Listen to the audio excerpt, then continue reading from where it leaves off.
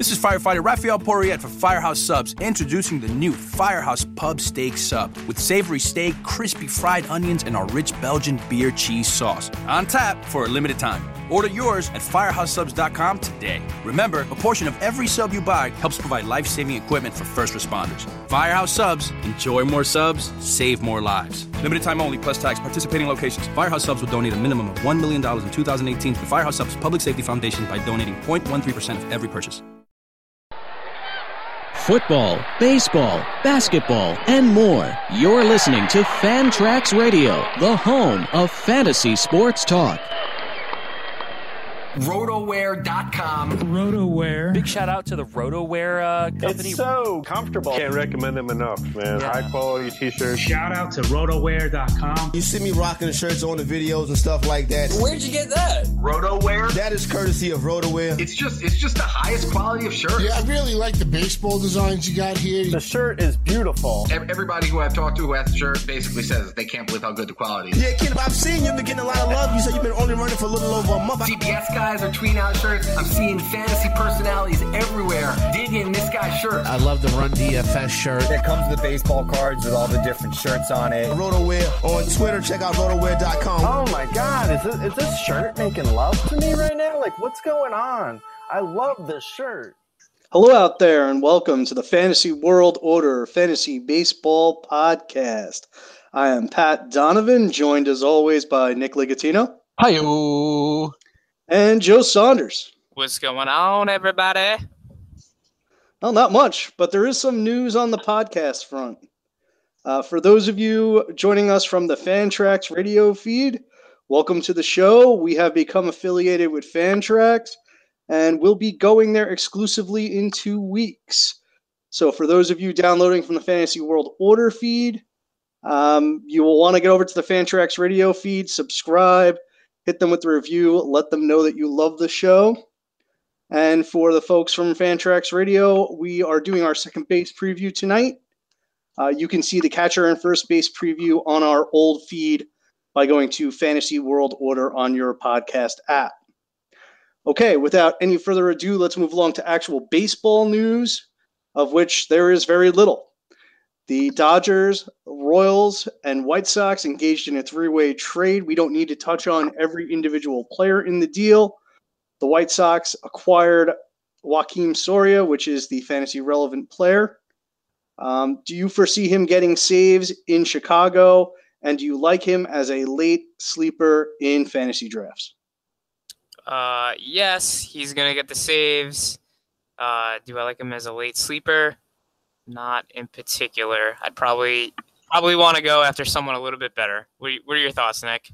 I mean, I like him. I like the K rate, and any closer who could strike out, 9+ Ks per 9, I'm into. He does walk a little too many guys for my liking for a closer, but I like him definitely as a late flyer.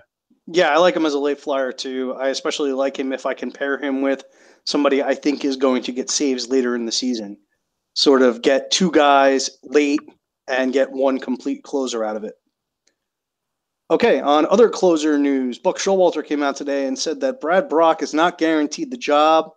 He mentioned Michael Givens, Darren O'Day as other potential candidates. I assume we're drafting Brock as the closer still, correct? Yes, for now, but I am in love with Michael Givens. Yeah, so am I, and I'm stashing him. I'm drafting him or picking him up right after the draft. I agree with you guys. I think Givens has the most talent here, but I just have a really sneaky suspicion that Darren O'Day is going to get saves in this team on this team, just because Givens is still arbitration eligible and O'Day is under contract, and saves can get expensive. Okay, let's move to the second base preview, and we kick it off with the best second baseman in the biz, Jose Altuve, with an ADP of 2.63. After consecutive seasons with 24 homers and 30-plus steals, with averages around 340, are you okay with Altuve in the top three? Yeah, I love the Tuve, and he's definitely worth the top 3 pick. Food for thought, through 923 career games, he's got 1,173 hits and a triple slash at 315, 360, 448, compared to Pete Rose at 1,129 hits, 303, 360, 425. So far through his career, he's been statistically better than one of the greatest hitters of all time. Enough said. I have a question for you both. Right, so I am the Astros fan here for all you new listeners. Are you guys worried at all that he might steal less as he gets older and more entrenched into that 3 spot? I am certainly concerned about that, but not this year. Okay. I think we're probably about 2 years away from seeing the speed start to decline. And I think it's a double concern because it's not only will the speed decline and the stolen bases might start to go away, but he's also a guy that relies a lot on infield hits. So I could see the BABIP going down as well and the batting average falling. He's still going to be a stud, but he's not going to be top end fantasy producer, for, another 5-6 years, I don't think. Mm-hmm. Nick, any thoughts? Yeah, I mean, I'm not concerned about it this year at all. I think if the steals come down, they'll come down to 25 plus. And in that case, he's still getting you 25 with a ridiculous average and a billion runs scored. So, yeah, I'm not worried about the speed this year, but in the future, definitely. Yeah, the only thing I'd like to add here, just real quick, sorry, but the way these things often work out is that the steals kind of dry up really, really quick. It's not something that like where they decrease slowly. I feel like with these players that get into like the 3 and 4 spot after being speedsters tend to just kind of crash. I don't know if that's objective or subjective, but I'm a little worried, but not. I agree with you guys. Not next year. Okay, let's move it to D. Gordon. Speaking of steals, 33.67 ADP. About 2.5 rounds later, D. Gordon is going off the board. Are you surprised that Gordon is the second baseman off the board? Is the situation better, worse, or the same as last year with him now in Seattle? So I'm not surprised that he's the second baseman off the board. I was not with this ADP when it first came out, but I definitely came around. Listen, from 2014 to 2017, he stole 60 plus bases in each of those seasons. He missed time for PEDs in 2016, but if you pace it out, it's another 60 stolen base season. Over those 4 seasons, he has a 300 average, and I get the point that you, Pat, you said the other day that steals are like saves, but I kind of disagree. They're really not like saves because there are probably like 10 reliable closers you can draft that are going to get you saves, and another 10 that you could probably draft after that will get you saves but come with flaws. With steals and as many as he gets, there's really no one to compare him to. And if you wait, all right, so what are you going to say? Oh, I'll take a flyer. I'll take a shot on Jonathan VR, who really only turned in 1 full healthy season and is coming off a really down year, plagued by injuries throughout his entire career. There's really no one else that's been as consistent as D. Gordon and that could give you the steals plus the average. So it's definitely a pick that's based on team comp. If your first pick is somebody who doesn't hit many home runs or you took a pitcher first, then you probably want to stay away from taking Gordon. But otherwise, I really don't mind the pick at all. All right, well, let me just chime in and explain my point, which was steals are like saves but I mean, they're even less. I don't want to say they're less than saves, but they're even more less influential on your other statistics. Is what I'm trying to get at. Whereas a pitcher that's getting you saves can help your Ks and help your WHIP and help your ERA. Steals are not indicative of any other particular skill. Whereas a player that hits for power, like a player that hits a home run, gets you a run and an RBI and the average. And if you're playing in an OPS league or an OBP league, you get those. You get the statistics there as well. Whereas a steal is just a steal; it's an independent event, so it doesn't have a high correlation to pretty much anything else that goes on.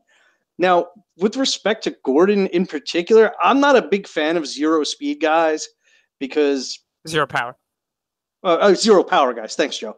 I'm not a big fan of zero power guys because it puts you at such a disadvantage in terms of what you have to make up. And Nick, you hit the nail right on the head. Gordon is an extreme team construction guy, but the problem is that you have to take him, and then your flexibility is basically gone. You've got to make up that power somewhere, and you've got to get it from a non-traditional source because the power is so spread at traditional power positions like first base, third base, and in the outfield.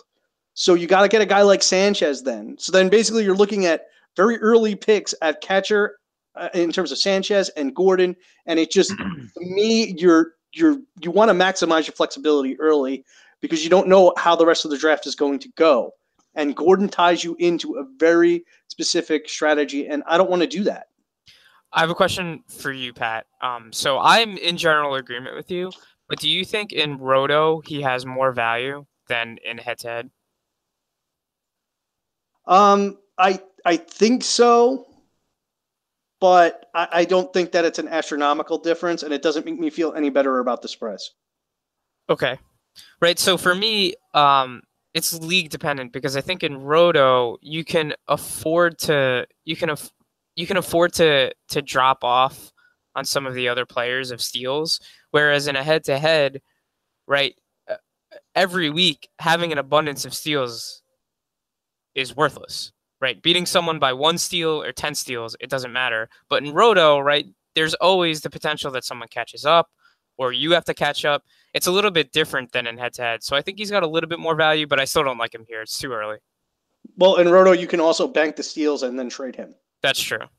Which is a very popular strategy in terms of loading up on these speed guys, banking half a season's worth of saves, and then trading them away once you have a big cushion to catch up in the other categories. Okay, let's move it to the third. Second baseman, Brian Dozier, 40.38. I'm going to do some over-unders. Over-under 30 homers. Over. Over. I'm over as well. Over-under 15 steals. Just under. I think that's the number. I'm going just under as well. Over-under 255 average. That's the number for me, but I would say slightly over, in between 255, 260. Yeah, I'm with Nick. Yep, I'm as well. Okay, third round, both players on the board. Who do you want, Dozier or Gordon?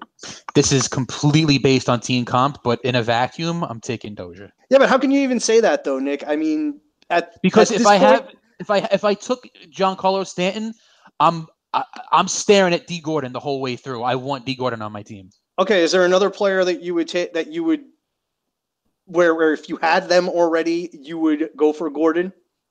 Is it Stanton and Judge, and that's it?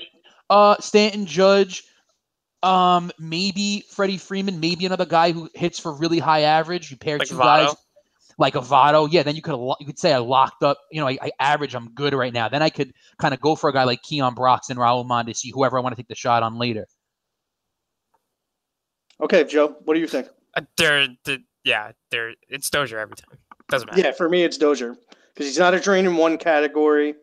Average, he's either going to be league average or slightly above average. OBP, OPS, he's an even better asset. He's going to give you runs, RBIs, double-digit steals, 30-ish pop in terms of homers. And plus, the Twins are getting better, so the counting stats might even go up. Okay, Daniel Murphy, fourth second baseman, 57.25 ADP. Murphy is reportedly on schedule in his rehab of his knee injury. Does the injury give you any pause? Are you okay with punting steals for Murphy's other production at this price tag? No. You know what gives me pause? Daniel Murphy gives me pause. I've never really been a fan. He's super boring, super vanilla. A handful of steals to go along with 25 home runs, big whoop. He's going to give you the average. That's great. There'll be some good counting stats. It's a good team. I get it. But it's just to me, this is a throwaway pick, and it always has been with Murphy. I have zero interest in him. I'm kind of with Nick, and something I'd like to throw out to you guys. This is on the spot. Who would you rather have, Daniel Murphy at 57 or Justin Turner at 76? Oof, that's actually extremely close. I'd probably go with Justin Turner. I'd probably go with Turner as well, just because, as we're going to talk about tonight, second base is a little deeper. Well, yeah, and right, aside from, which is important, the counting stats, right? But aside from those, and they might be pretty close, and they vary from year to year, right? They're pretty much the same player. They're the same. I think Turner has a little bit more upside as far as power, but they are exactly the same player.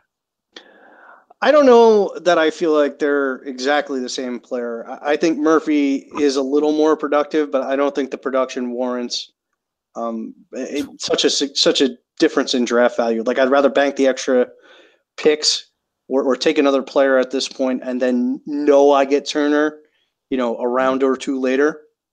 But I really don't have as much of an issue with this as you guys do. He's going to produce on a game by game basis. Elite counting numbers. He's going to give you an average over 300, well over 300 possibly, and he's going to hit 20 to 25 homers. That's good. That's a 4-category guy right there. So I don't have as much of an issue with this at all. Frankly, I think I'd rather have Murphy at this price than have Gordon anywhere near his price. That I agree still, though. Okay.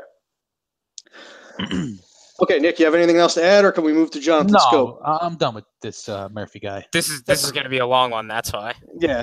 That's what we're trying to get. That's why we're trying to get to it. Yeah. All right. So 5th, Jonathan Scope, 59.92. Scope had a breakout season last year, and the market seems cautiously optimistic based upon this ADP. Are you buying that Scope has legitimately improved? And what is your percentage chance of a repeat of his career year in 2017? Okay. So I'm going to give it a 75% chance of a repeat of what he did. Oh, wow. Yeah, I'm giving it a 75% chance of what he did last year, but only in the power department and not in the average department. The average is going to come down. But I do think that, and this is going to sound weird because he's only 26 and it's really his second full year in the Vigs, but I kind of think this is who he is now. I don't think there's much more upside to Jonathan Scoop going forward. I drafted him 2 years ago, not last year, and I really liked him coming up. He was battling for the second base position. He finally got it, and he looked good. He makes good hard contact. He has a 401 average home run distance. He doesn't strike out that much, and he's entering his prime. Another good thing is he's a free agent after the season, so maybe he goes out and he hits 35 and he bats 270. But my projection for him is just, it's good. It's not great. I have him down for 30 home runs, 5 steals, 270. That's a good season. But there are other second basemen we're going to get to that I just love so much more and have a lot more upside than that. So I'm passing. Pat? Yeah, I didn't like Scope last year. Scope. His results indicate that I was wrong, but I think it was more good process, bad results than anything else. There's quite a few red flags in his profile, but before I get to those, let me just say he did make some changes. His discipline and his patience got a little better, and he made a little more hard contact, which Nick hinted at. He was up nearly 10% in that category. But I think there's going to be some BABIP regression. He had a 330 BABIP over a 304 for his career. He's got a 16% infield fly rate, which was a career high. And that's normally bad for BABIP. He still makes a ton of soft contact, 23%. He was 11th among qualified hitters in the category, and he was surrounded by Todd Frazier and a bunch of zero power guys. And we all know the season that Todd Frazier just had in terms of his batting average. He's still a free swinger with a 13.8% swinging strike rate, and all of his contact gains that he made from the year prior were pretty much outside the zone, which I think makes it less likely to be repeated. And I'm going to hit on some numbers that Nick likes. Fly ball, line drive, velocity was 203rd in Major League Baseball. He was below average in barrels per batted ball event. He was 161st in 95-plus mile-per-hour hits in terms of the percentage. And he had the 159th in terms of average home run distance. So to me, there's all sorts of red flags there that indicate average is coming down and the power's coming down. Yeah, but coming down to what? He hit 25 the year before. So what are you projecting? I would say 265, 25. And being that he doesn't walk, that's not special. Okay. Pat, I think you're not really a fan of Jonathan Scopes. It sounds like. Nope. So yeah, the only thing I'd like to add is Scope definitely has weird discipline numbers, as Pat mentioned, but he kind of passes the eye test. He does hit the ball hard when he makes contact, at least from the eye. So I think he's like a fair bet to keep the power. The power is real. It's what you guys mentioned. The contact and the batting average is the downside. Okay, let's move it to the 6th overall second baseman, Robinson Cano, 84.75. After last year's decent but unspectacular season, the market seems to be valuing Cano as a declining asset. What say you? Do you think Cano can bounce back? And would you rather have Scope or Cano plus 2 rounds of value? Oh my God! All right, so this is Cano, and it's not even close. It's not even particularly close. Yeah. Yeah, it's not even like in the same realm. And yes, I am projecting a huge bounce back season for Robinson Cano. So the question is, what changed in 2017? Hard contact was fine. Ground balls, fly balls, fine. All the same. Walk rate, K rate, all the same. All in line with years past. Contact, everything looks the same. The one stat that jumped off the page at me today when I was looking at all his stuff, trying to figure out what happened, was his launch angle. And his launch angle went from 11.83 in 2016 down to 7.5 degrees in 2017. So if you're hitting at Safeco and your launch angle is 7.5, you're not going to hit the ball out of the park. And I'm sorry, league average is 11.80. So that's how much lower he was. He had a mediocre 2015 season, so I'm like, let me look at what he did that year. And once again, his launch angle dropped to 6.3, and that was the year where he played through injuries. In early December, Scott Service said that Cano played through injuries most of the second half. He had lower body injuries. So in a nutshell, Cano hit 17 home runs in the first half and looked great. He was on his way to hitting 34 on the year. He got injured. He had some lower body injuries, changed his swing around a little bit, and started hitting more for hits and less power. So now he's fully healthy going into the year. He's got a phenomenal lineup. I love this lineup. The guys in front of him all get on base, so the RBI is going to be there. He's got protection behind him. There's just bats all over that lineup. I'm projecting 32 home runs and a 290 season. Plenty of runs and RBIs. Huge comeback year for Cano. Yeah, so I have a tough time agreeing with you overall about the power, because over something like 2,700 at-bats over the past 4 years, he's been much more of the 2017-2015 player with the seemingly lower launch angle than the 2016 player that put the ball in the air so much. So I don't know if that power. I don't know if that power is going to bounce back. Yeah, I agree with you, Joe. I'm thinking he's more like a 25 homer guy. Any rebuttal, Nick? No, I think he's more of a 32 home run guy. No, that's fair. Case closed. That's fair. Yeah, I mean, Nick, I had issue with one thing that you said, which was you said the grounders were the same, and I don't think they were. I think his ground ball to fly ball rate went up a significant amount. I think he was around 1.2 in 2016, and I think he jumped up to about 1.73. 6.3, that's correct, though. 1.27. Yeah. So, I mean, if he and that coincides with what you said about the launch angle. Mm-hmm. So I'm a little worried about the grounders compared to the fly balls. Again, I think he's got enough power to hit 20-25, but I don't know if he's going to return to 30. But even at that 20-25 level, I still think he's going to hit for a higher average than Scope. I think he's going to have comparable runs and RBIs. Neither of these guys is going to run much.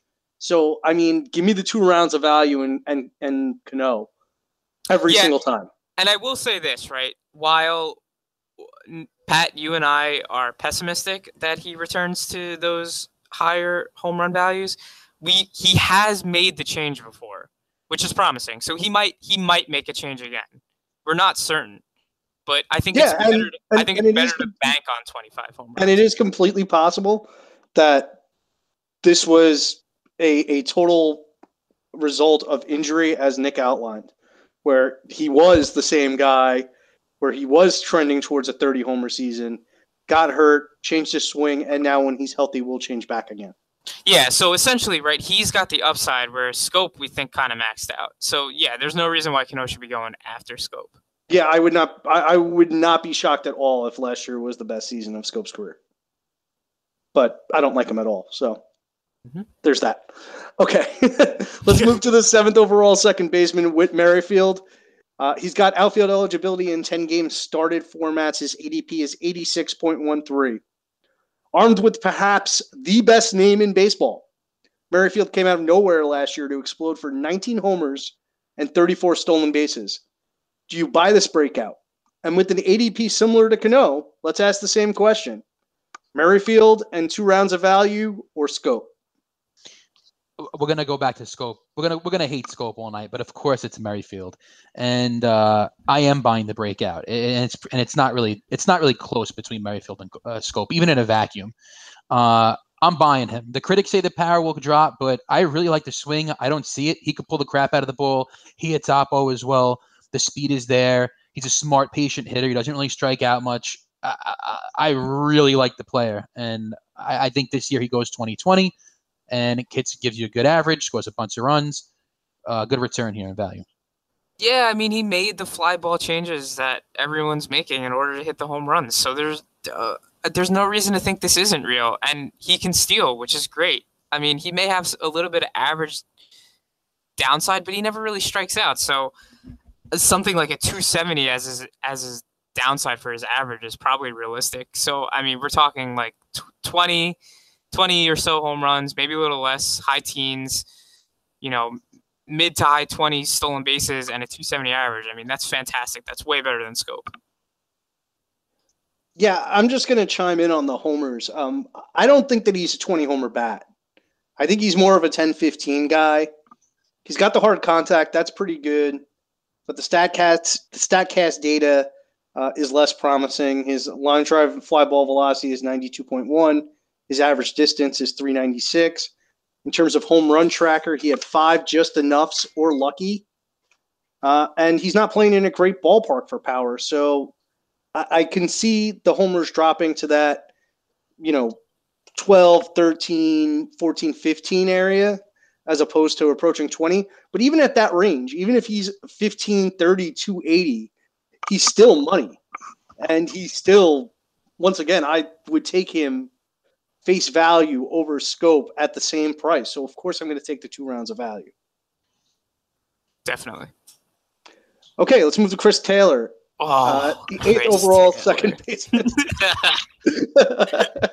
Okay, the 8th overall second baseman, 96.5. He's got outfield eligibility, and he'll have shortstop in 10 games started formats.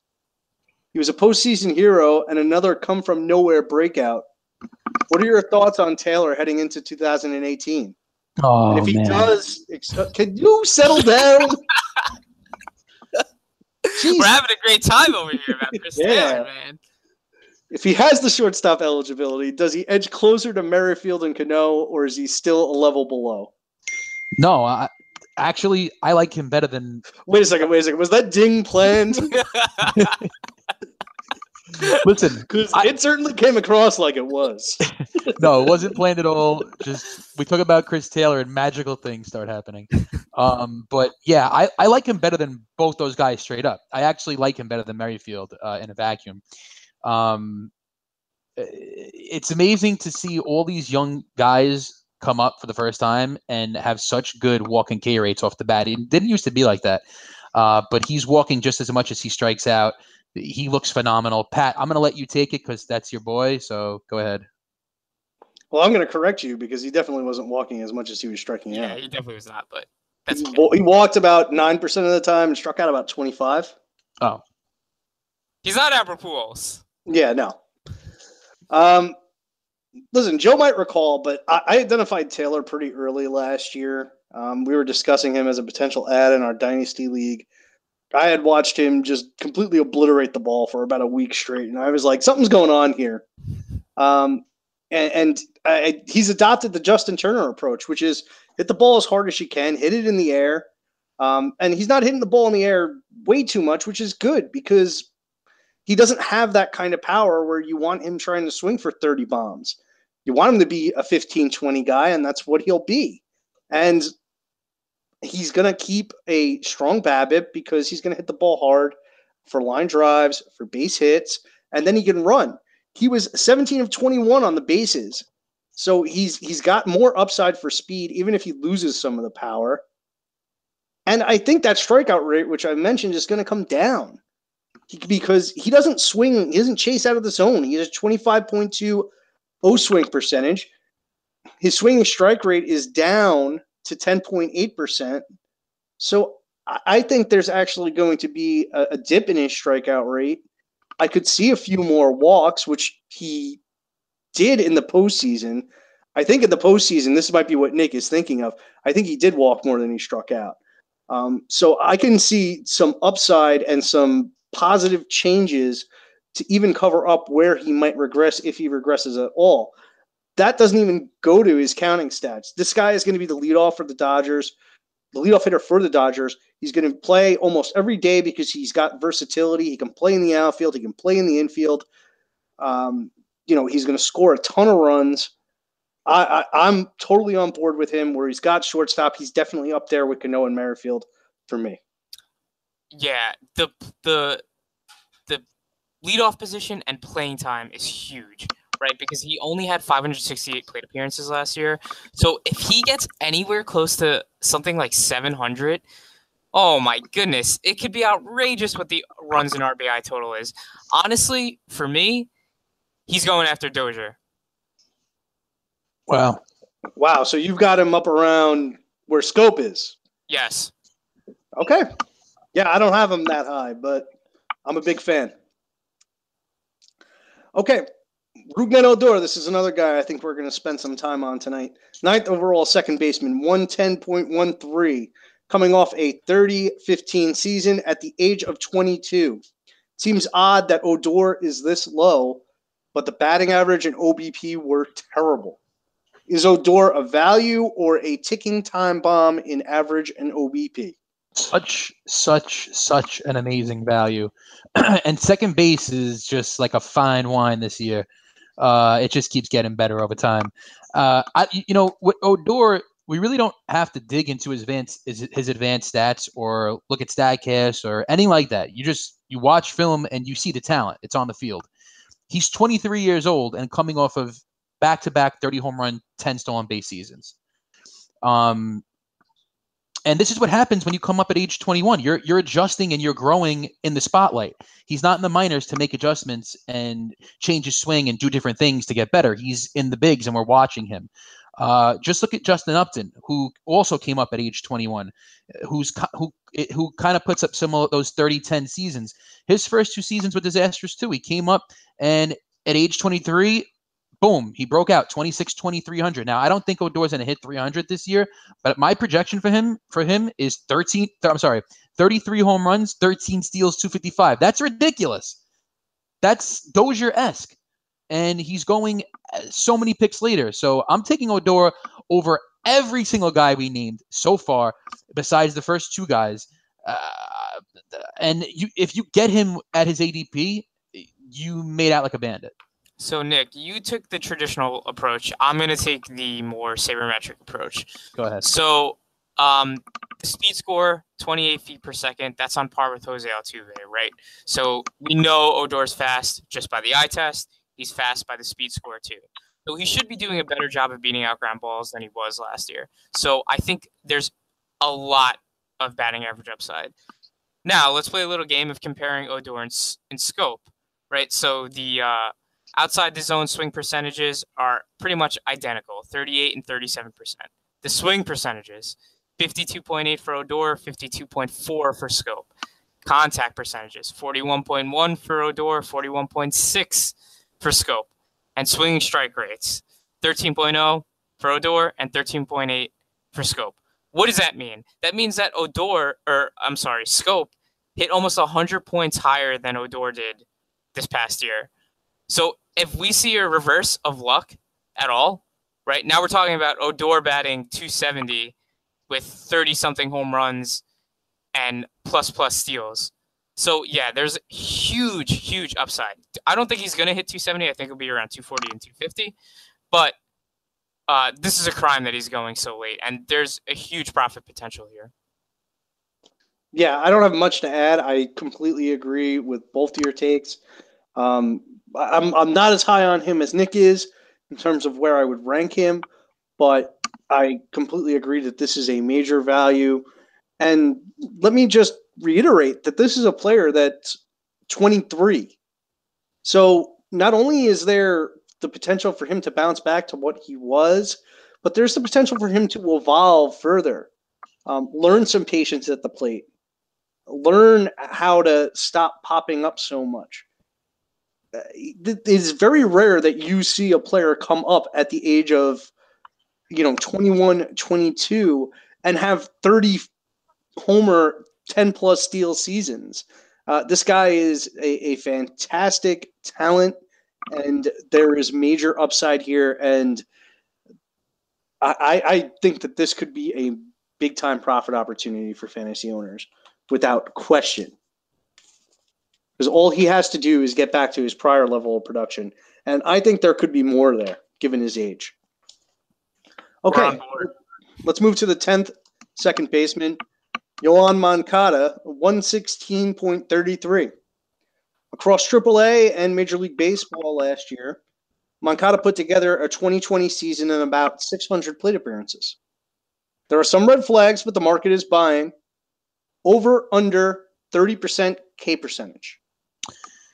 I'm going just under.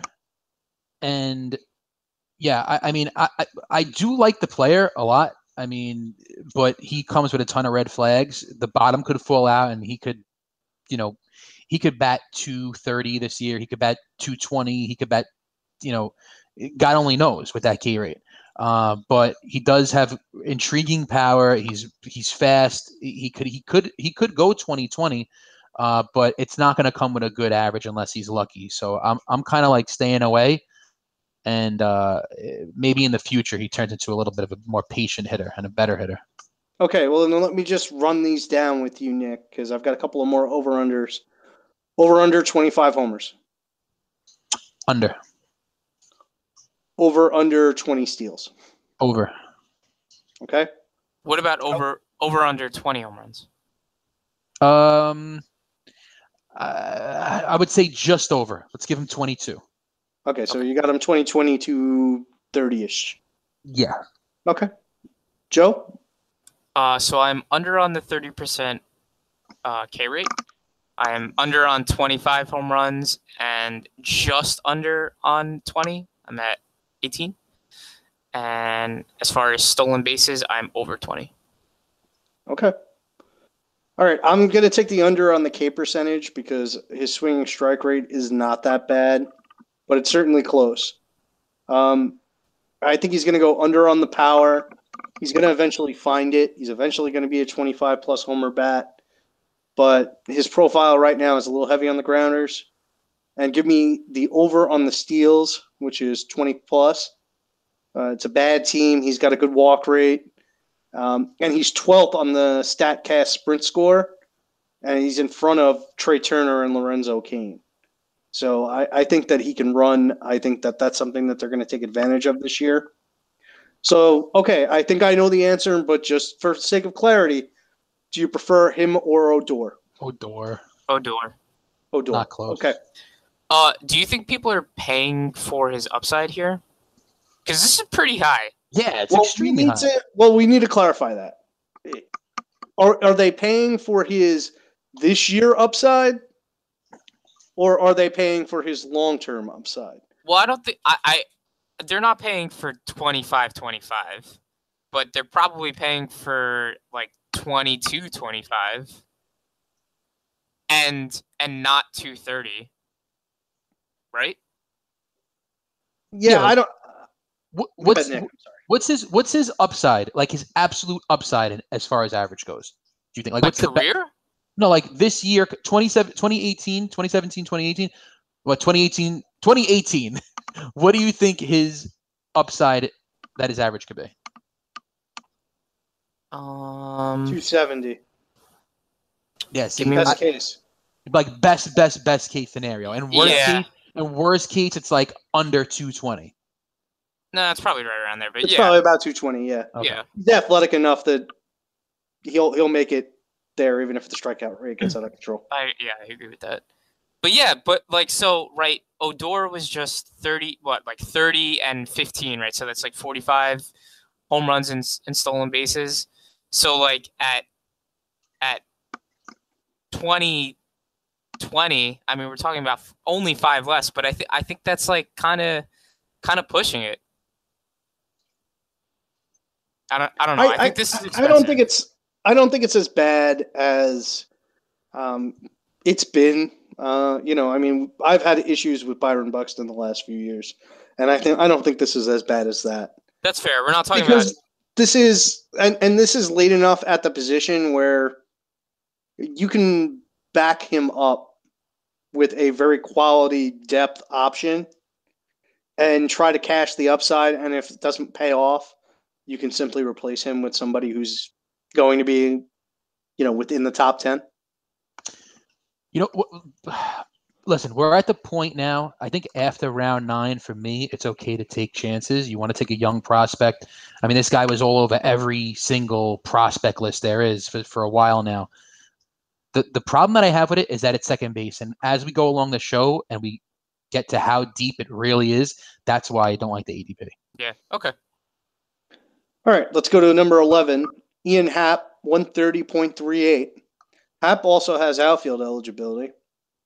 In his first taste of the bigs, Happ was very productive. 24 homers, 8 steals, over 413 plate appearances.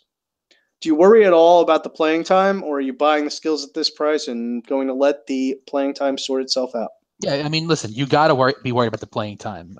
But I think they are going to find a way to fit him in. Who doesn't love this kid going into the season if he actually gets the playing time? Last year could have been even better if the K rate was down, and he's not a guy that strikes out 31% of the time.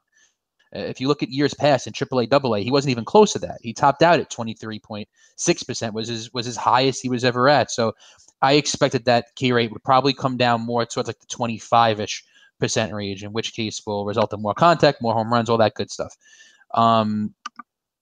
He's also got really good speed. I think it's a little underrated. Most people have him projected for between 10 and 15. Steamer has him projected for 10. I think he's a guy who could steal close to 20. If you've watched him play, this guy is really, really fast on the bases, and he knows how to steal a base. I love him if he gets the playing time. And let's just say he plays 140 games. Let's just say he gets 575 plate appearances. I have him projected for 25 home runs, 20 steals, 265 average. I'm a little bit higher on the power than you are, but yeah, I like him too. There's a lot to like here for sure. He crushes the ball. He doesn't pop up. He's got a healthy line drive rate, which will help that average, like Nick mentioned. The only bad thing that I really found in his profile is that pitchers really aren't going to throw him strikes all that often because of his inability to put the bat on the ball outside of the zone, which he'll improve as he gets older.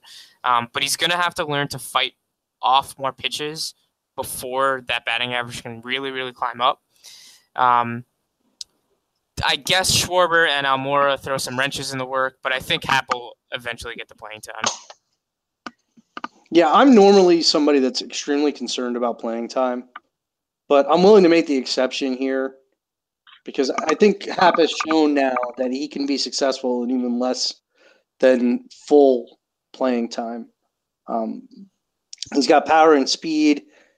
Like Nick, I expect the K rate to come down, not only because of his minor league track record, but prospect grades have his hit tool at about a 55. Joe, you indicated about the problem with swinging outside the zone and missing outside the zone.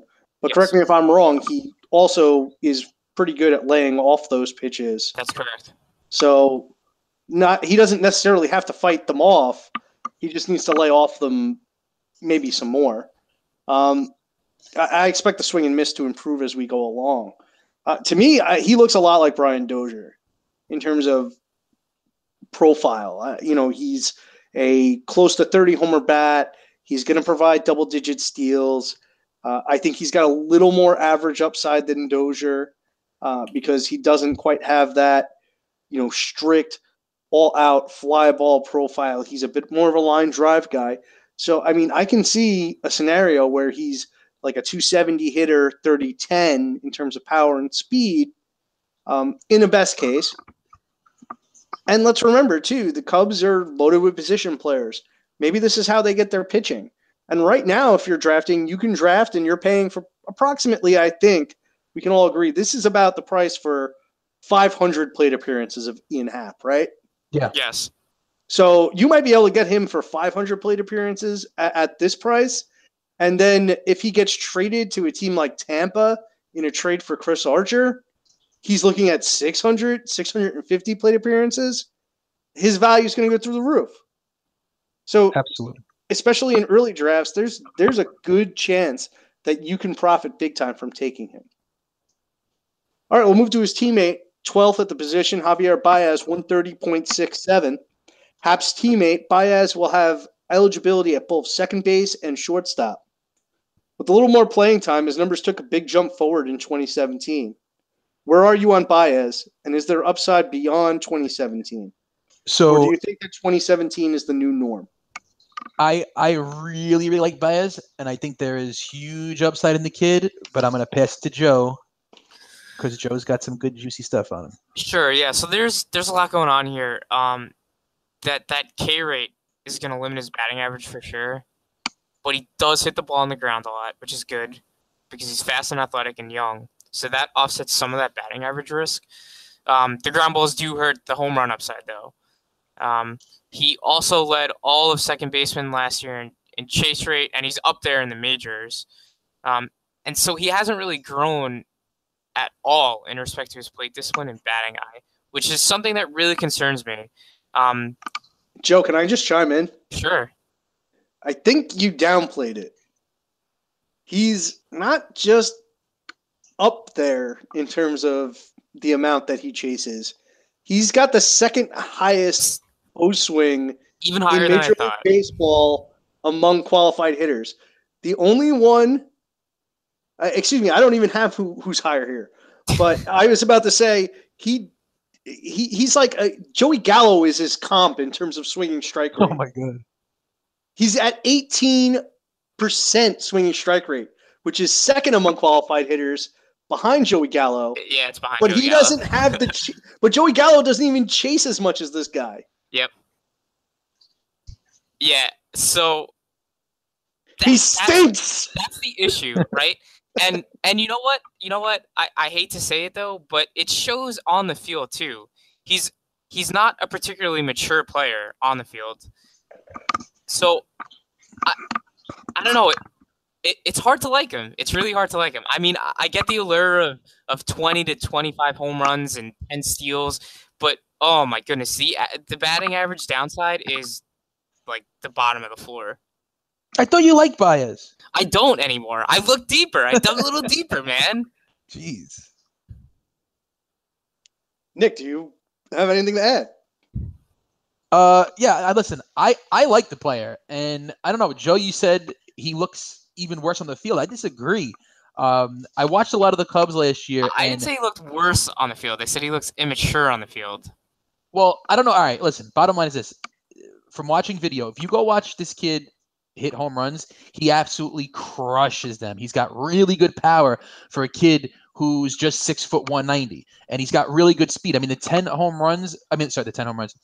stolen bases from last year, I think are low. This year, I expect him, if he gets the playing time, to go 15 plus and to go 20 plus. And I get that there's downside in the average, but if he goes 20, let's say he repeats the power at 23, the stolen bases go up to 15, and he bats 265.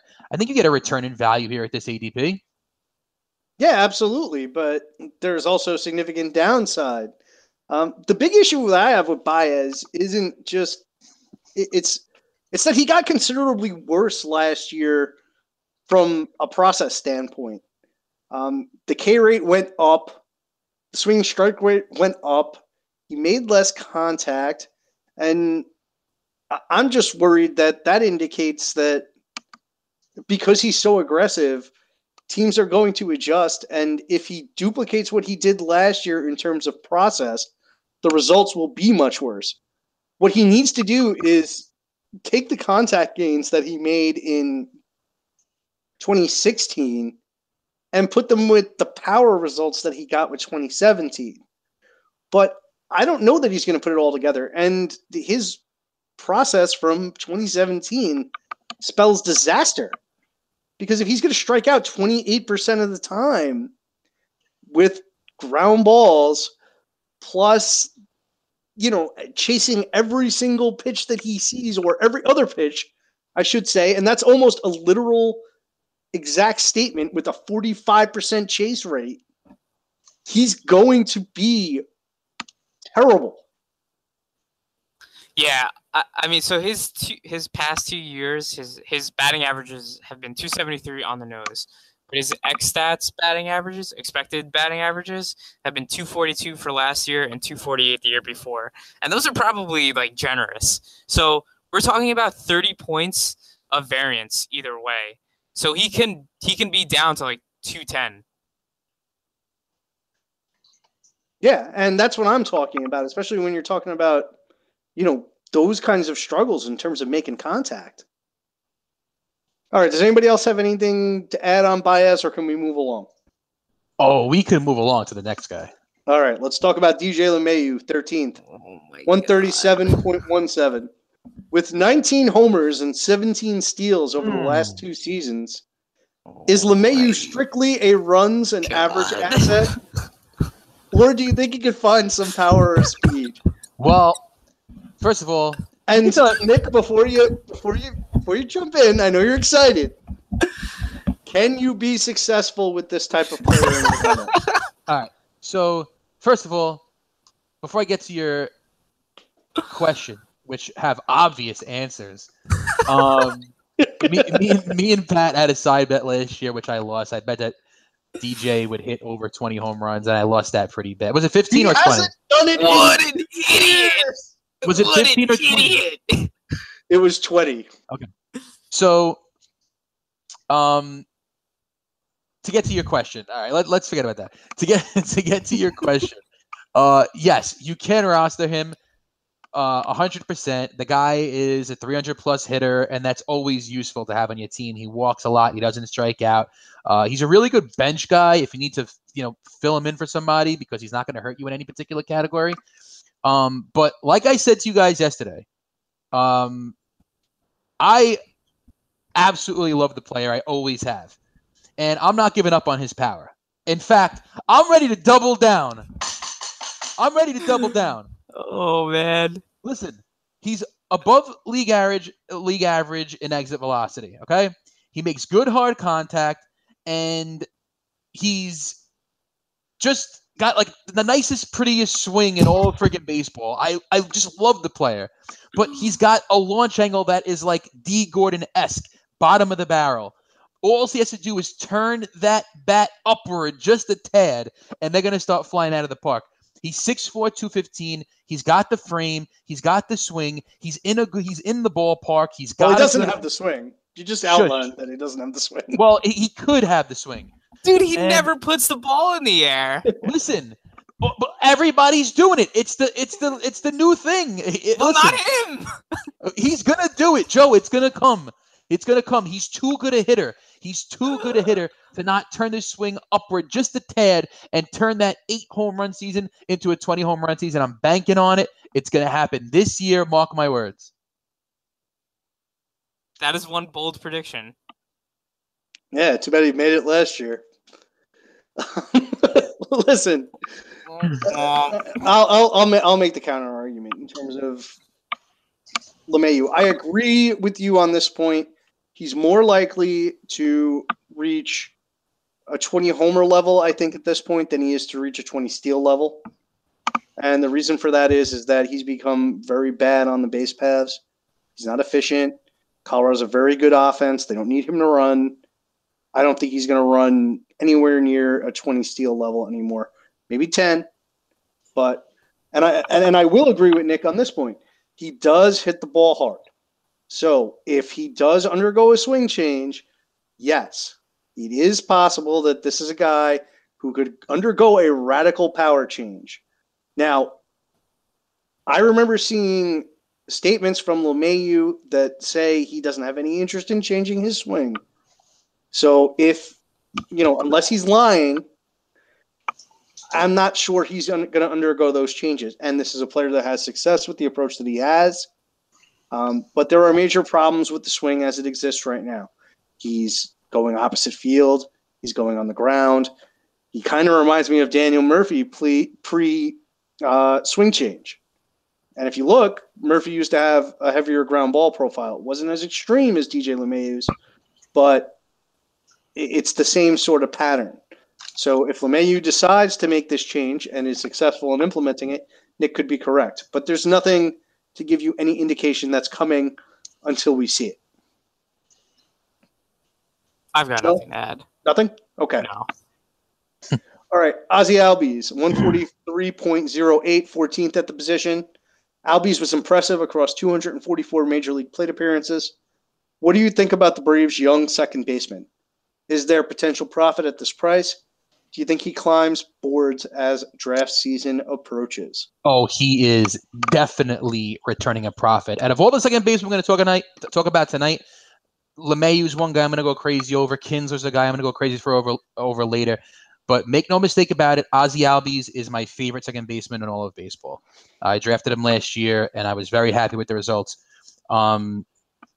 He's absolutely going to be a full-blown stud in this league. 8.6% walk rate, 14.8% K rate, beautiful. 33% hard contact rate, beautiful. Some will doubt his power because he's 5'9", 160, but put that aside. Steamer has him let me just see this. Wait, has Albies? I believe Steamer has him at 13 homers, 19 steals. Yeah.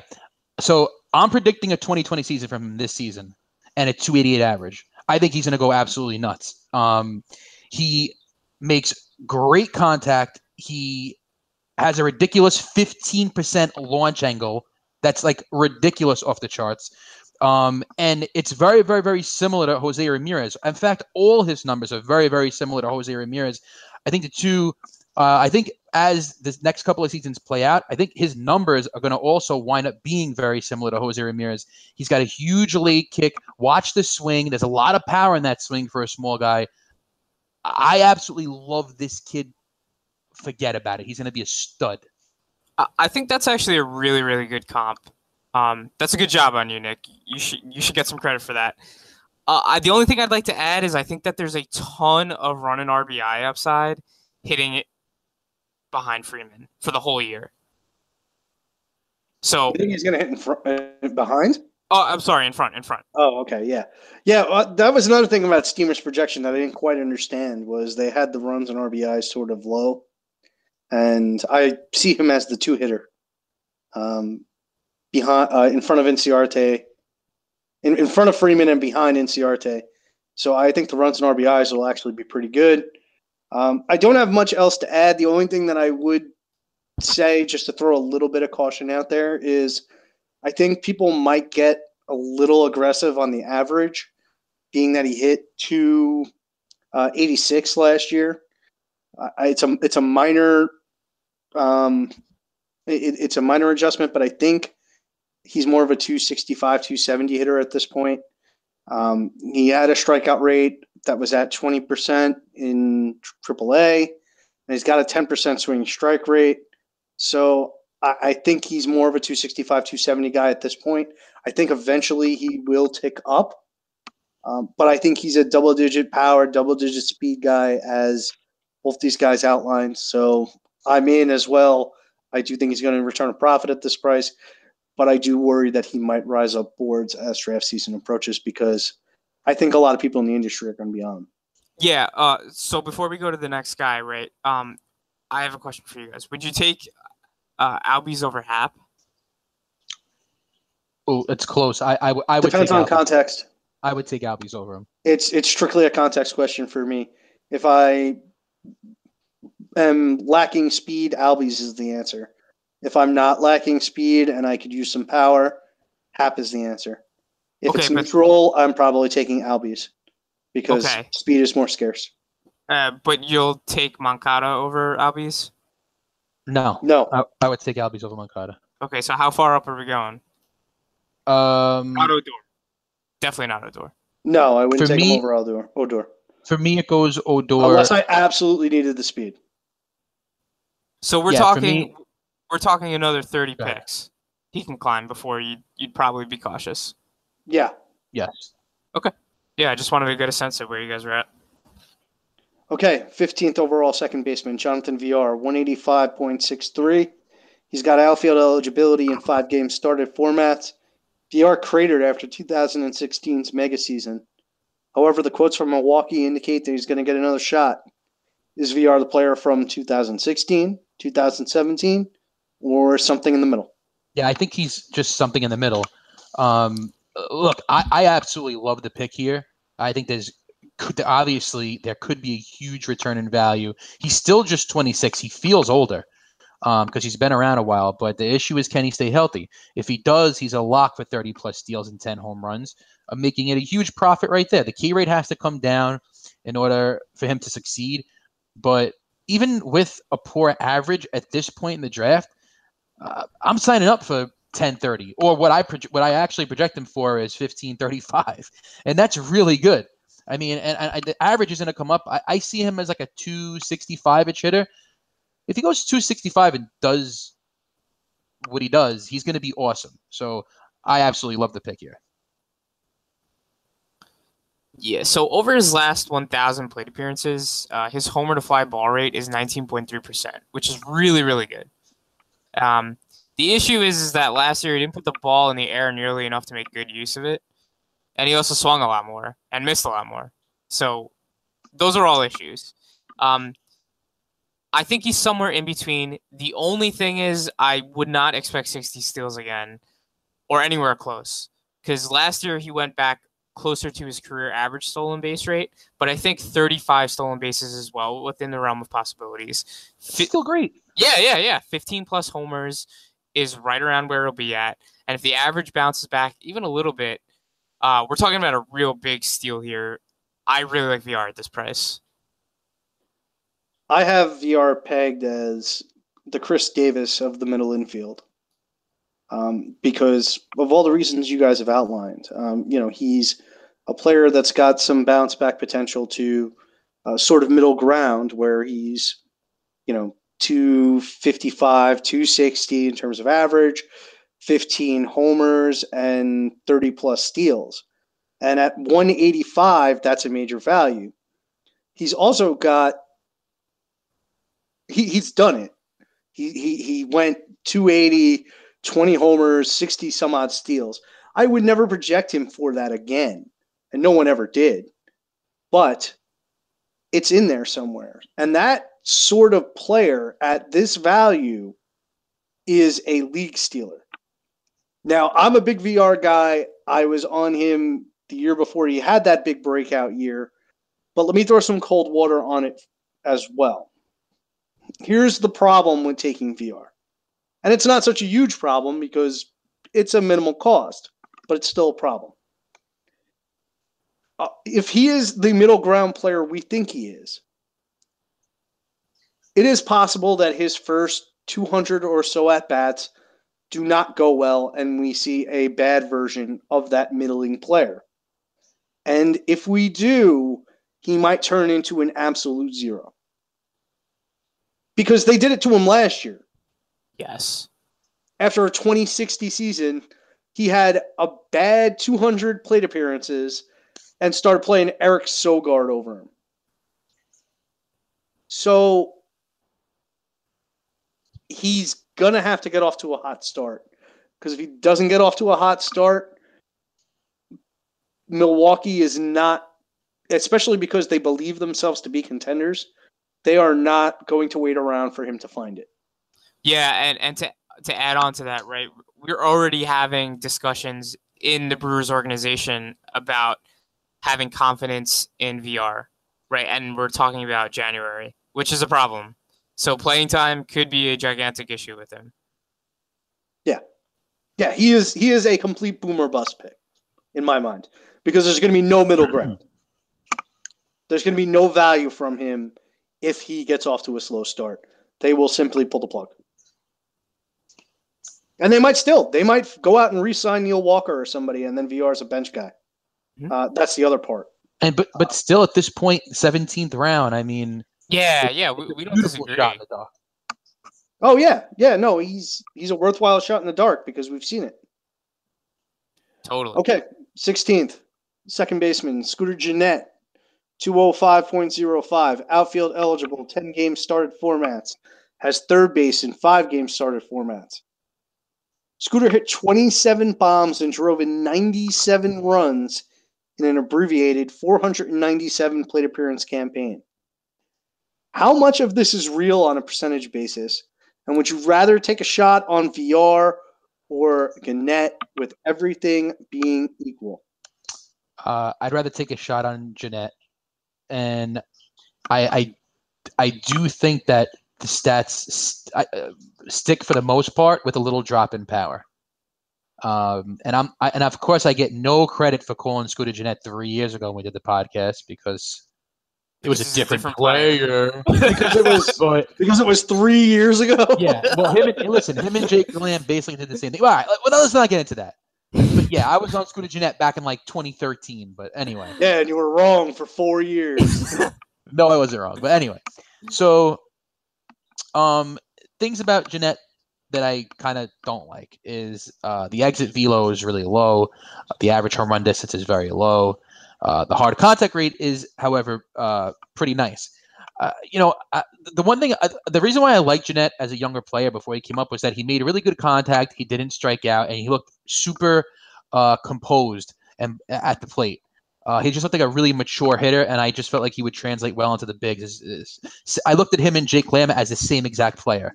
And you like the fact that his name was Scooter. And I like the fact that his name was Scooter, yeah.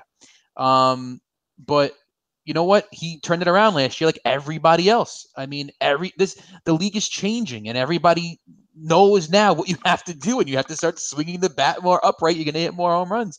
And that's just what he did. But I don't think the 27 is a real number. I think he's going to be more around 25, but the average will stick. He's just a very good contact ball player. So I think it will come down a little bit from 295 down to like 285, 290-ish.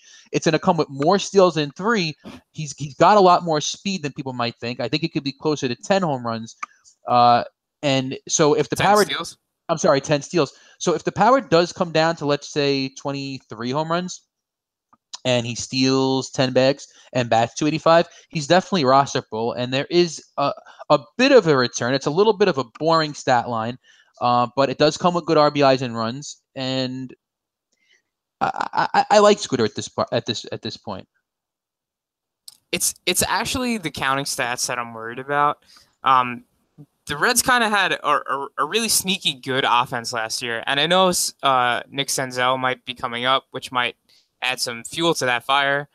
But I just don't know if Gennett, as the player he is right now, pulling the ball in the air a lot, which he did. So I think the power is mostly real. I'm just not sure if he's really a 295 hitter. And I think that'll cut into his run and RBI totals a lot. And those run and RBI totals are fantastic, but I don't think he'll be nearly as productive this year with a drop in the batting average. I think his home runs will come down closer to 20. 23 is probably a good number. So I'm just not sure if he's a huge profit. I think VR has the potential of like you mentioned, Pat, really being a home run and winning you the league. Yeah, this is a much safer pick, a more boring pick, where VR is just a complete boom or bust. Pat? Yeah, I would agree with what Nick just said. I think that Gennett has a much higher floor than VR, but I do think that they're both potentially zeros. because, as you mentioned, Senzel's coming up, and he's going to take somebody's job. Whether it's Jeanette, whether it's Suarez, whether they shift Suarez to short and put Senzel at third, and then Peraza is a super utility guy. Who knows? But there is the potential that he's a zero. Jeanette was interesting because he didn't have really good StatCast data. It looked fluky to me, but as you both mentioned, he pulled the fly balls more, and he made 46.2% hard contact on the fly balls. So for some context, Scott Schebler, his teammate, is coming off a year where he hit 29 homers, made 45% hard contact, and had a 34% pull rate. So he's in the same ballpark as somebody else on his own team that did something similar. And I believe Schebler had a significant amount more playing time than Jeanette. I do expect the power to come down. I think he's going to be a low 20s homer guy. And I agree with Joe where he's hitting the ball in the air more. The BABIP's going to go down. So it can be like a 275 hitter. 275, 20, handful of steals, not special, solid, good lineup. I think there are guys that are going after him that can give you the same thing. So I think I would pass on him at this price. And I echo your sentiment about VR. I mean, VR is a home run pick. I'd rather take the home run at this point. Ian Kinsler, 209.04. We addressed Kinsler on our offseason rundown. So I'll ask you this. Although his production might be a little boring, is there any player at second base who is more likely to turn a profit given their price? Absolutely not. I'd just like to mention that I was wrong. On the Catcher podcast, I said I like Zach Cozart more than Ian Kinsler. I'm a fool. Ian Kinsler is a man. You are a fool, JR. You are a fool, JR. Yeah, I mean, this is without a doubt the best value pick of second base, not the draft, because don't even get me started on Miguel Cabrera again. But we're past that. But yeah, this is insane value. Imagine you are in a draft where you punt second base, completely punt it, and you're able to wind up with a guy who will probably go 20 plus, 10 plus with a solid average, and God only knows how many runs and RBIs he's going to score on this team. So this is just ridiculous. He is who he is. We used to call him 10-10, 10-10 because he was kind of boring, and for a bunch of years in a row he went like 13-15, 17-15, 11-10. But then he turned his swing around like everybody else in the league in 2016, 2017, and now he's hitting 20 plus pop, and he's stealing bases as well. So and he's not a 236 hitter. That's coming up this year. Yeah. It's definitely going to come up. He's a career 273 hitter. He has done it before. If you look in years past with the Rangers, the batting average was up and down. This year, I completely projected to go back up. He's a safe bet, I think, for 250 plus. I have him down for 260. I have his full-blown stat line down for 23 home runs, 11 steals, 260 average. And that's going to come with a lot of runs scored. Yeah, so I was completely wrong, right? Even in a down year, he went 22-14 and scored 90 runs. He has elite contact rates, doesn't chase pitches, and hits the ball hard. He does have a bit of a pop-up issue, which might limit some of his BABIP luck.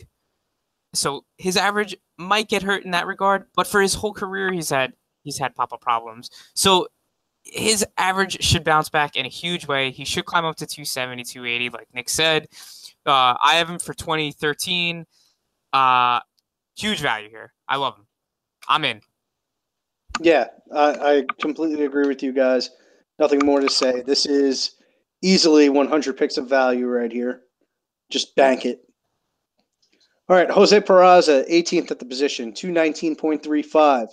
He also has shortstop eligibility. He had a tough first season for a popular 2017 sleeper. Do you think the market was simply a year too early, or are there real concerns? What multi-eligibility player would you rather have at their price? Peraza or Javier Baez?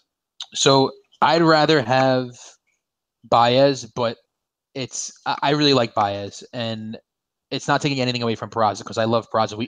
Everyone in this chat right now knows I love Peraza. And last year I was one of those guys who was probably a year too early, but projecting him into what, 15 homer power? Yeah. Well, hey, listen, Steamer's projecting more power this year. Steamer's got him down for 8 home runs. But listen, hey, a whopping 8 home runs. Woohoo! But listen, I love the player. He puts really good contact on the ball, not hard contact, but he just makes really good contact. He sprays the ball all over the field. He's not. I mean, the issue that I think Pat has with him, the main issue is that he doesn't walk. I wish he did walk more, but he doesn't strike out at all. And last year's 259 average. Another thing, I'm pretty sure we're all very confident that'll come up to at least 265, 270. I have him projected for 10 home runs, 30 steals, 275 average. A nice return at this ADP.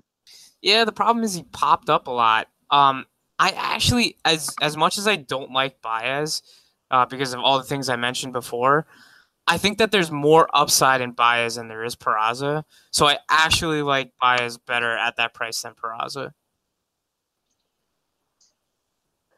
Yeah, my issues with Peraza aren't even so much the walk rate. I mean, I do prefer players that get on base more, but I'm worried that maybe he's just not quite the steals asset that we thought he was. He's been very inefficient on the base paths. In 2016, across AAA and Major League Baseball, he was 31 of 48. In his Major League career now, he's 44 of 62. That's not great. His StatCast sprint score places him 89th. And when you look at the top steal players, they all have one thing or another. A sprint score that was higher than Peraza's, or an OBP of 337 or higher. Peraza's was below 300. He's either going to have to get on base more, or he was injured last year. One of the two, in order to steal more bases. But even putting that aside, let's say that this is who he is. I still think he's going to hit for a higher average than he did last year. So let's say he's a 270 hitter with mid to high single digits pop. We'll give him 7 homers and 25 steals. That player could end up at the top of the Reds lineup if they trade Billy Hamilton, as they are discussing, or as they will do during the season, because I believe it's Hamilton's last year. So Peraza could very easily find himself being the leadoff hitter at one point in this year. So half a season's worth of leadoff at bats, let's be conservative, 7 homers, 25 steals, 270, second base and shortstop. He's not a bad player at all at this price. And there is some upside that maybe he finds it. Maybe he turns into a 300-plus hitter. He does make enough contact to do that. He does have to improve the type of contact that he makes. But, you know, everybody's got flaws at this point. So I'm willing to take the shot that maybe he's a little bit better than that. So you're taking Peraza over Baez? Absolutely, 100%. Okay, Willie Calhoun, 19th at the position, 228.09. Calhoun got a cup of coffee last year and appears set to start the year with the big league club at some position. Without a true position, do you think Calhoun can hit enough to stick? Do you think Steamer's 27 homers, 278, 330, 491 triple slash projection is a little optimistic? I love this kid. I really wish he would have came up last year and struggled, so I could have got him super cheap. But I'm like, it wasn't great. Well, it was such a limited. Yeah, you know, it was only 37 plate appearances. Yeah, he didn't struggle over the course of 8 at bats. Yeah. I wish he would have came up and played like. Yeah, 60, I wish he would have gone over 8 with 7 strikeouts. Yeah, but I wish that we would have had a bigger sample size, and he would have struggled because then he probably would have fell off the radar. But he's still pretty high ADP wise, 221 for where I thought he would be. But I absolutely love this kid. I've been trying to keep him a little secret. I love the power. I love the player. There's a lot to like here. I think he does fine at bats, and when he does fine at bats, there are spots for him to move up in this lineup.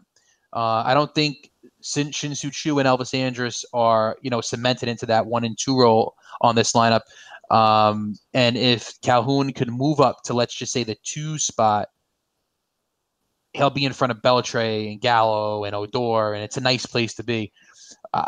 If he gets 500 and let's say he gets close to 600 plate appearances, you could bank on 25 plus home runs and a nice average.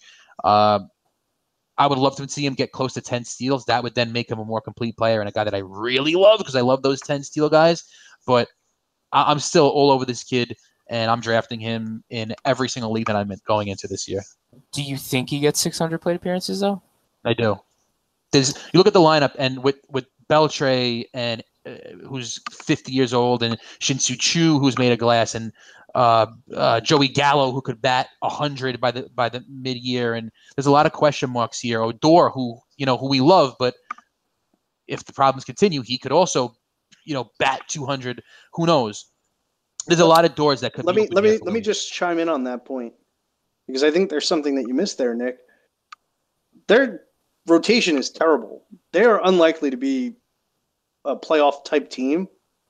So I think they're going to give Calhoun the at-bats because he's a part of their future. So it behooves them to try and let him play as opposed to try and, figure out what the best thing is for the team in 2017 and start thinking about in 2018. I don't even know what year it is. In 2018 and try and look towards 2019 and 2020. So there's why not play him at D? Like, who else are you going to play at DH on this team? The only I'm going to temper expectations just a little bit. The only thing I have to say is that they were actively pursuing Lorenzo Cain last week. I'm not sure if that means that Calhoun won't be a DH. By God, it's Cain. But as of today, right, the roster construction on the Rangers today, I think he'll see at bats. But I think if they do go out and sign someone, I'd be a little bit. I'd temper the expectations a little bit. And I'm not sure he'd get 600. With that said, I still think he's almost a lock for 22 to 23 home runs because he'll find some sorts of plate appearances. Yeah, I'll just add I'm closer to Nick in terms of my optimism. I do think that Calhoun is a value at this point. I do think he's going to rise as drafts approach because, again, I think like Albies, he's going to be a hot name in the industry because there's a high likelihood that he's going to hit well out the gate. So only other thing I would add is don't be scared off by his minor league infield fly ball rate. Alex Chamberlain from Fangraphs put out an excellent piece today pointing out that there seems to be some kind of inconsistency in the minor league batted ball data that leads infield fly ball rate to be inflated compared to where it is on the major league level. He might have some BABIP problems because it does look like he's going to have a double-digit infield fly ball rate, but it's not as bad as it looks. I still think he's going to be about a 270 hitter with 25 homers as soon as this year. Yeah, he can rake. Yeah. Okay, Starlin Castro, 20th, 239.82. Another guy we discussed during our offseason rundown. Where he will play, Miami or elsewhere, is still up in the air. So give me your thoughts on Castro. Can he hit 20 homers outside of Yankee Stadium? Yeah, I think he can, but he's not going to go that much over 20 home runs. In fact, I have him projected for exactly 20 on the nail. Just a couple of, under a handful of steals and a healthy average. He is what he is at this point. I think, we all thought he'd turn out to be this really great hitter from his early years at the Cubs, but he just didn't progress that much. Even last year at Yankee Stadium, he still only paced out for probably 23 home runs. So in Miami, that probably should go down a bit, but not by much. He's got good power. And he's just kind of a boring vanilla player at this point. I'm passing and taking a shot on somebody with more upside. Yeah, I'm taking the under, and I want no part of Starlin Castro. Too boring for me. Yeah, I agree. I don't think that he's going to hit over 20. He had a few Yankee Stadium cheapies, and a couple of his other homers came in Rogers Center and Camden Yards, which are notorious hitter sparks. I think he's more of a 15-homer guy. 21st at the position, Cesar Hernandez, 245.52. He is the presumptive Phillies leadoff hitter and turned in another solid year. But it still feels like we're left wanting more from Hernandez. Could this be his breakout year, or do you think he is what he is? I really, really like this player. We both loved him last year, correct, Pat? Yep. Yeah, I still like him. I still like him as well. I still like him as well. I think that first of all, before I go any further, my projections for him this year are 12 home runs, 20 steals, 285 average. So it's not spectacular, but that's a very, very good return at this point. And to me, he's like the perfect bench guy to keep on your bench because he'll fill in. He very rarely goes hitless. He gets on base a lot. He walks. He makes great contact. I think there is some more power in his profile. I think there is definitely more speed in his profile, which are better than what is shown in years past. And I think the Phillies have a sneaky good lineup, a sneaky good team altogether. And I really love Caesar. I'm taking him. Yeah. So for me, there's actually a lot of upside here, and he can be DJ LeMahieu, but 100 picks later, because now he's going to be hitting in front of Santana and Hoskins. Coupled with the great on-base skills and the strong average, he can approach 100 runs on the dirt cheap. And so we're essentially looking at DJ LeMahieu. So I really like Hernandez here. Pat, what do you think? Yeah, I don't know if we're going to get a true breakout, but with a full season of playing time, I could see 10 homers in or around there, a little more than 20 steals, and nearly 100 runs. He's got really good plate discipline. He's been a plus average guy, and he's the rare light power guy who's also going to get OBP because he walks. He got much better around the base paths last year. He was 15 for 20 and 9 for 11 in the second half, which is over the course of 273 at-bats. His StatCast sprint speed score places him in the top 40. Peraza, for reference, who stole more bases last year, was 89th. So he's got the wheels to steal more. The park is going to allow his limited power to play up and make his fly balls count. And the lineup is better. He's going to have Hoskins for a full year. They just signed Santana. Yeah, I'm completely on board. I think that there's another level for this guy without him doing much more than just playing in more games. Okay, 22nd, Jason Kipnis, 257.78, outfield eligible in 10 game started formats. Kipnis might be inconsistent, but is this the Chris Davis of second base? Huge upside at a downside price. What do you think of a round 2021 turn of Cesar Hernandez and Jason Kipnis as your second base investment? Yeah, this is a great pick here. This is a great guy to take a shot on because if he does play, he's going to produce. That's just it. If he stays healthy, he's going to produce. He didn't have outfield eligibility last year, right? Nope. All right, so he might start the year off this year in left field. He might gain that eligibility. That's also a plus. I think they've come out and said they intend to play him in second. Oh, they did? Yep. Okay.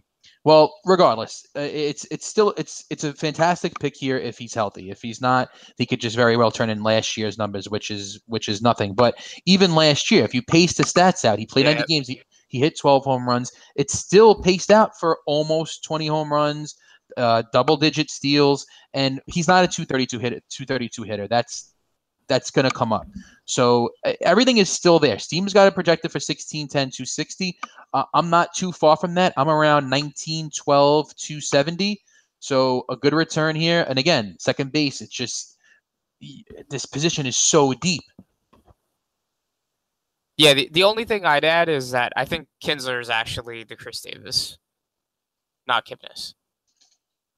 Okay. All right, yeah. with Kipnis, I mean, and we have the reason why he was bad last year. He was hurt. He had a shoulder problem. He had it during spring training. It shows all over his data. The BABIP was nearly 70 points below his career average. His hard contact rate dropped 5%. Soft contact rate rose 9%. And even with all those problems, like you said, Nick, he was 12-6 over the course of 90 games. So that's 2010 right there.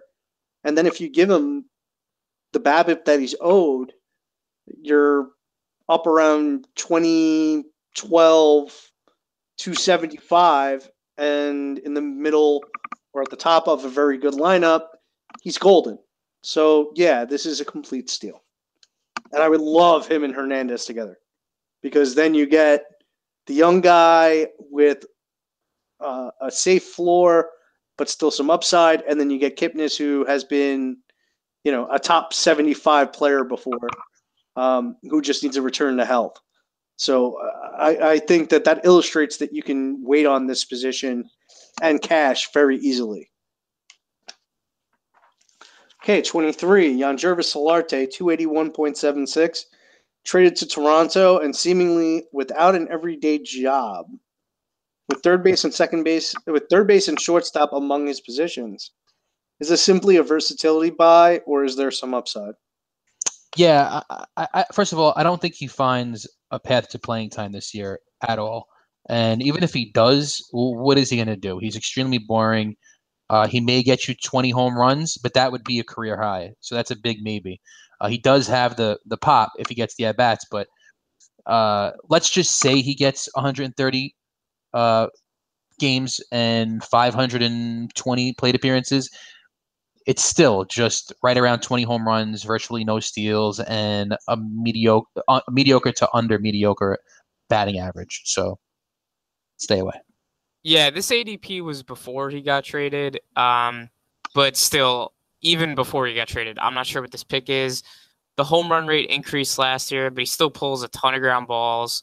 He doesn't pull enough of the fly balls. And his X stats home runs based on his exit velocity were only 13, so he overperformed. Yeah, I don't really get this, and I want no part of Solarte. Yeah, I agree. I think this is a little overpriced as far as, the position goes. To the extent somebody can be overpriced at 281, he is. Josh Harrison, 286. In terms of ADP, 24th at the position.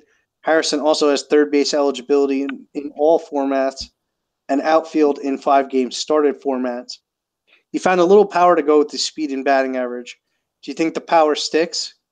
Is 15-15 in homer steals plus a 280 average a best case, or is there upside beyond that? Yeah, I think it sticks. And who would take Solarte over Josh Harrison? Why would you do that? I don't even understand how this ADP Mama is possible. Solarte? It makes no sense. Yeah, listen, I like Harrison at this point, and you're 15-15. That's exactly what I haven't projected for. 15-15, 277. That's a pretty damn good return at this point. That's a Ian Kinsler circa 2014-esque season.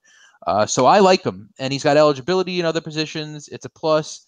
I think Bell's going to take a step in the right direction. You have a sneaky good offense. McCutchen made a comeback. Marte's healthy. The counting stats might be there. I like him. Yeah, I think he's just like waiver wire fodder. He's a good stopgap if your second baseman gets hurt, but I don't really think he's much more than that. And I think drafting here, there are a couple of guys that we might talk about after this that I'd draft ahead of him just based on upside. Yeah, I don't think that he's gonna go 15-15, 280. I kind of look at that as a best case, but I think this is a player where his floor is very close to his ceiling. So I feel more comfortable at like 12-12, 270. And I think it's useful because I think he'll hit near the top of the lineup. He's a decent bench piece because he's got the multi-eligibility. He's got a little bit of speed, which is so scarce. But if you're looking for upside, he's not the guy. All right, this is going to be our last guy in terms of order. It's 25, Scott Kingery, 307.9. Kingery is a prospect loaded with category juice, but he seems blocked at the big league level with Cesar Hernandez and Maikel Franco in town. Do you think he forces his way to the bigs, or does he need a trade to occur? Is he among the prospects that 12 teams, standard mixed leaguers, should consider as his stash? Yeah, I think he's definitely a guy to stash or a wait and see. He's only coming up if there's an injury or he gets traded. But if he does come up, he's gonna produce. He hit for really good average in the minors. He's got power, speed. He's an intriguing player, but it's just, I don't know if the playing time is there this year. If you're in a dynasty league, definitely, of course, he's got to be owned already. But in a standard league, I think I would probably take the wait and see approach. Yeah, I think his path to playing time is only Franco. I don't think Hernandez is going anywhere, and he's worth the stash. As you never know if an injury or trade could strike, and he could be a really cheap source of steals. He's got popper problems and doesn't walk so much. So I don't really think the Phillies are going to be too quick to call him up. But like we just talked about Josh Harrison, I think there's upside here. So I'd rather take the upside play than someone like Harrison. Yeah, to me, the profile kind of looks like Will Myers. I don't think he's got Will Myers' overall power, but I think he's got a little more speed. He looks like a 2020 guy with about upside of probably about 275 in terms of batting average, with a true talent of about 255. He doesn't quite have Myers' patience at the plate, but he could develop it. I don't mind him as the guy that you choose to stash, but as Joey said, I don't see a path really other than Franco or a trade of Hernandez. Both are possible, but I think Franco is going to bounce back this year, and I think the Phillies are going to be a bit better than we expect, or than most people expect. So I'm not sure that it's going to happen for Kingery. Okay, let's talk about a couple of guys outside the top 25.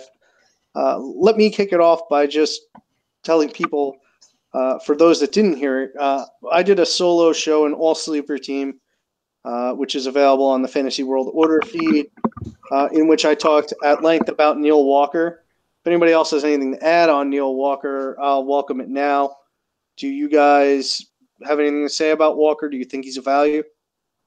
Yeah, I've always been a fan. We've always been Walker guys since way back when. He's been super consistent, and the power is there, and we just haven't seen it over the course of an entire season. So I just hope to see him play 150 plus games, because then we could finally see a 25 plus home run season. And it's going to come at a healthy batting average. Yeah, I agree. I agree with both of you guys. The healthy batting average and on base percentage and the home run upside, you can't get that anywhere else at this price. So yeah, I'm with you guys. Okay, all right. I'm going to bring up my first guy. My only guy, because I'm only going to talk about one. But it's Raul Mondesi, who's going 29th at the position, 357.6. He's a strange player. He's got some power. He had 14 homers last year in 417 plate appearances. Most of them came at AAA. He's got loads of speed, 26 stolen bases. Again, mostly at AAA. No patience, a 3% walk rate, no contact, an 18% swinging strike rate, a 63% contact rate, and a 36% K rate at the major league level. Now, the contact profile is dangerous, but the category juice is very intriguing. He's extremely young, 22, and he's likely going to receive plenty of playing time on the Royals, given that they're going to rebuild. The question is going to be, can he make the adjustments? The minor league history suggests that he initially struggles when he hits a new level and then sort of levels out the manageable strikeout rate. I find Steamer's projection very interesting. It's 13 homers, 26 steals, 239 average. Now, it doesn't take a giant leap for that to become 15, 30, 250. It just takes a giant jump in his skills to date. I don't think we're going to see some kind of major breakthrough because I just simply think that there's too much that has to occur and go right for him. But as the last pick in your draft, there are worse players than you can take than a player who could go 15, 30, 250 with eligibility at second base and shortstop. Yeah, I mean, how could you not like the player? I mean, this guy's been talked about for a couple of years now, and when you watch tape of him, it's another guy. You just see the talent. He's just all around just a ridiculously good player. And I mentioned Keon Broxton earlier in the same breath as him, but like you said, Keon Broxton is able to take a walk, but they were both intriguing for the same reasons. It's the power speed combo. But the problem was the same, the K rate. And if he's able to keep it under 30, then I think that's the magic number. Then we could see a real breakout year from him. And I do think he will bat better than 239. I have him projected for 245. And if he does bat 245, then he's going to be a pretty damn good player and give you a good return. So I'm definitely with this sleeper. Yeah, I had my issues with Billy Hamilton not being able to hit when he was being drafted very, very high his first few years. So I'd echo those sentiments with Mondesi. I think the strikeout rate is just so high, and he's done it for so long in his career. Even with the improvements, like you mentioned, Pat, as he jumped levels, I just have a real hard time liking him. Well, let me just counter you very quickly before we move to the next player and point out the fact that Billy Hamilton never had the sort of power that Raul Mondesi is projected for. That's fair. Okay, let's move to your player, Joe. Yeah, so I want to talk about Brad Miller, our friend. He's a friend. Oh, Bradley. He's a friend of this podcast. So, hi, Bradley. Yeah, so after breaking out in 2016 with 30 home runs and a respectable 243 average, he tanked last year. He hit 9 home runs, only a handful of stolen bases, and the average just fell off the face of the earth. He batted 201. So I think there's a lot, definitely a batting average bounce back potential. I mean, his BABIP was 265, and it's not like he pops up a ton. I mean, he popped up 6%. He's a career at 9.8%. So his BABIP should serve him better. He also doesn't strike out an astronomical amount. I mean, last year it was 27%, but he was hurt. And I think that's important. Just in November, he had a core muscle surgery, and I think that hurt his biggest thing was his pull percentage. He pulled the ball 10% less than he did in 2016, and that's where all that power went. That pretty much sapped his power. I think he could climb back up to around 20 home runs or so if he in full playing time, which I think he'll get. And I think his batting average should bounce back. I don't think he'll ever be a 300 hitter, but I think at 240 or 250 and 20 home runs, he can still provide you some assets here where we're talking about a lot of speedy guys or guys that really just don't give you anything. The king of O swing. That's Matt Joyce. No, that was Matt Joyce. Oh. Yeah, Joe, I agree. I actually think that he can get up to mid-20s power. And I also think that he's capable of stealing high single-digit bases. The average isn't going to be great, but 255, 25, 9 in terms of steals. I'm on board with that. All right. My sleeper is Jose Pirela, who some people are starting to get on. I see him climbing up ADP rankings. Hopefully not too high. I'm kind of on him now. Yeah, hopefully he doesn't get too high on the draft. But yeah, I made a good point today. I really like this guy, like big time. I'm all over him. The path to playing time is there. He's going to get probably 600 or more at bats. The path to batting leadoff on this team is there, or at the top of that lineup. And I watched this guy play, and I am extremely attracted extremely attracted to this guy late in draft as my last round pick or a waiver wire pickup right after the draft. There's a lot of power potential. There's a lot of speed potential, and the average is going to be pretty healthy. He doesn't strike out much. He walks a bunch, and the stats might not say it on, for last year with just 4 steals in 344 plate appearances, and then the year before and the year before that in the minors. But watch him play. The guy is lightning fast, and he knows how to steal a base. So with a good amount of plate appearances, I have his projections this year for 2020 270. 2020 270. That's right. For Jose Pirela, whose ADP is like, what, 9,000? I was about to say 1,000. Yeah. Take a shot on this guy. You're not going to regret it. Yeah, this is actually a true sleeper. In the days of sleepers getting murkier and murkier names, this is actually a true sleeper, right? This is a guy that most people haven't really heard of, especially people that are like kind of in and out of baseball, not really focused on baseball all year round, like kind of we are. I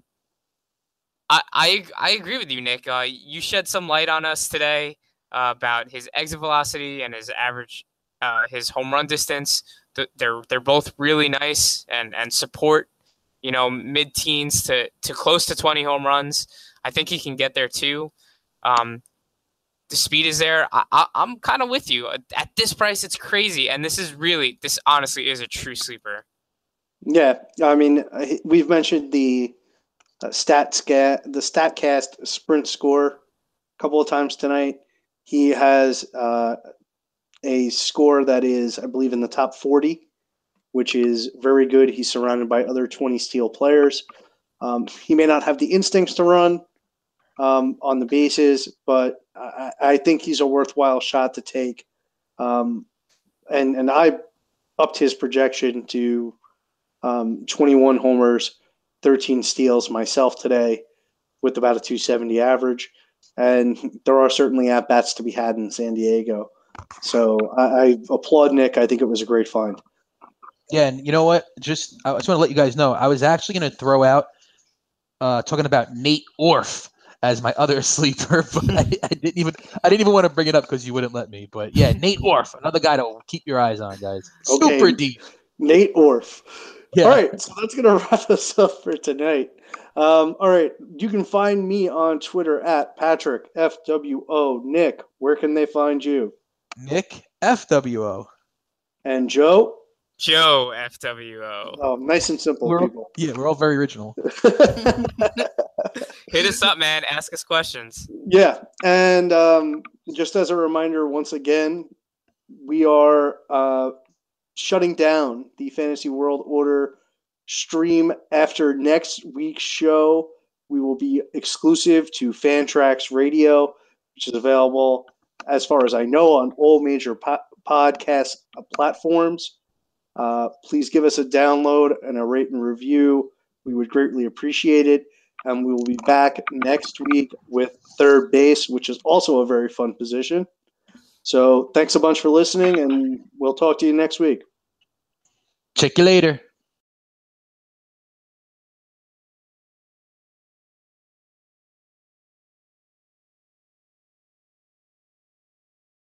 This is firefighter Rafael Porriette for Firehouse Subs, introducing the new Firehouse Pub Steak Sub with savory steak, crispy fried onions, and our rich Belgian beer cheese sauce. On tap for a limited time. Order yours at firehouseSubs.com today. Remember, a portion of every sub you buy helps provide life-saving equipment for first responders. Firehouse Subs. Enjoy more subs, save more lives. Limited time only, plus tax. Participating locations. Firehouse Subs will donate a minimum of $1 million in 2018 to the Firehouse Subs Public Safety Foundation by donating 0.13% of every purchase.